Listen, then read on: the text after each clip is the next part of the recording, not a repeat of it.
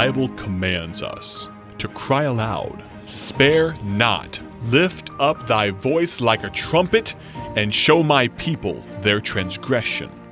This is the Cry Aloud broadcast with evangelist Ted Houston. Glad you're with us today again, and we're preaching again on the subject, don't give the devil any satisfaction. In Luke 22:31, the Lord said to Simon, "Simon, behold, Satan hath desired to have you, that he may sift you as wheat." The devil desires to have Christians that he can pulverize their lives and blow them into a million pieces. And when he gets his desire, it makes him very happy, and it gives him great satisfaction.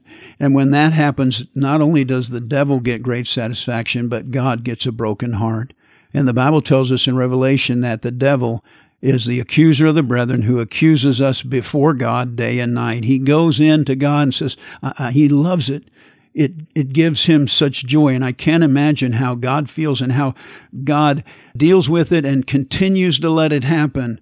And that's not going to go on forever. But dear friend, I know that the devil has gotten the satisfaction of accusing me before God, and I hate that happened, and I don't want it to happen. I don't want it to happen anymore.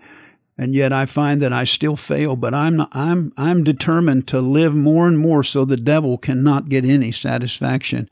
We said the devil wants you to be abominable, living sinfully. That gives him satisfaction, disappoints God. He wants you to be ashamed of Christ. That gives him satisfaction, disappoints God. He wants you to be absent from church. That gives him satisfaction and disappoints God. He wants you to be apathetic, not on fire, not impassionate, not devotion, not dedicated, not fervent. He wants that. That gives him satisfaction and disappoints God. He wants you to assimilate. That means to become similar to the world.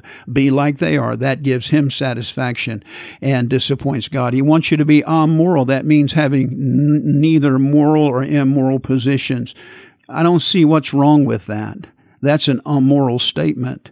And he loves it. That gives him satisfaction, and that disappoints God. He wants you to be accumulating, living for the things and activities of this world, and that gives him satisfaction and disappoints God. And then he wants you to abandon. If the devil can get you to abandon your faith, that's his ultimate delight. That is obviously what he was trying to do with Peter.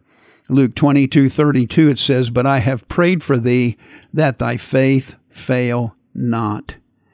I heard this statistic, 52% of young people raised in faith that go to secular university, leave church, and eventually denounce that they have a relationship with God. The devil just laughs when that happens, and it gives him satisfaction. So, well, they weren't saved. Listen, I don't know. I'm not the judge, but I know this. I know I was saved.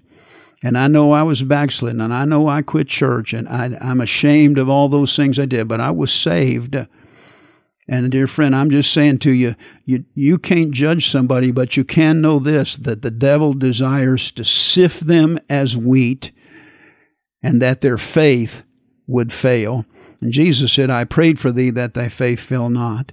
Satan loves to get you discouraged, disappointed, disgruntled, defeated, and disillusioned. Satan loves nothing better than to be able to attack your faith and get you to disobey or disavow God so that he can go before God and point it out and gloat before God. Dear Christian, determine today that by the grace and with his help of God, you will not give the devil any satisfaction. Peter failed, and he disappointed God and himself. You and I do and may fail. We ought to determine not to. But look with me now, if you would, at verse 22, verse 32, where Jesus said, "But I have prayed for thee, that thy faith fail not. And when thou art converted, strengthen thy brethren." Jesus told Peter he prayed for him, that his faith, that it would not fail when Satan sifted him. It's a wonderful thing that we have an intercessor praying for us. Romans 8:33 says that Christ that died, yea, rather that is risen again, who is even at the right hand of God the Father, who also maketh intercession for us. The Bible says the Spirit helpeth us, because we don't know how to pray as we ought to, and he maketh intercession for us with groanings, which cannot be uttered. I want to say, dear friend, that I'm so glad that when Satan is sifting me, I have a Savior and a Holy Spirit praying for my success. Thank you for listening to the Cry Aloud broadcast with evangelist Ted Houston, produced by Bible Tracts Incorporated of Bloomington, Illinois.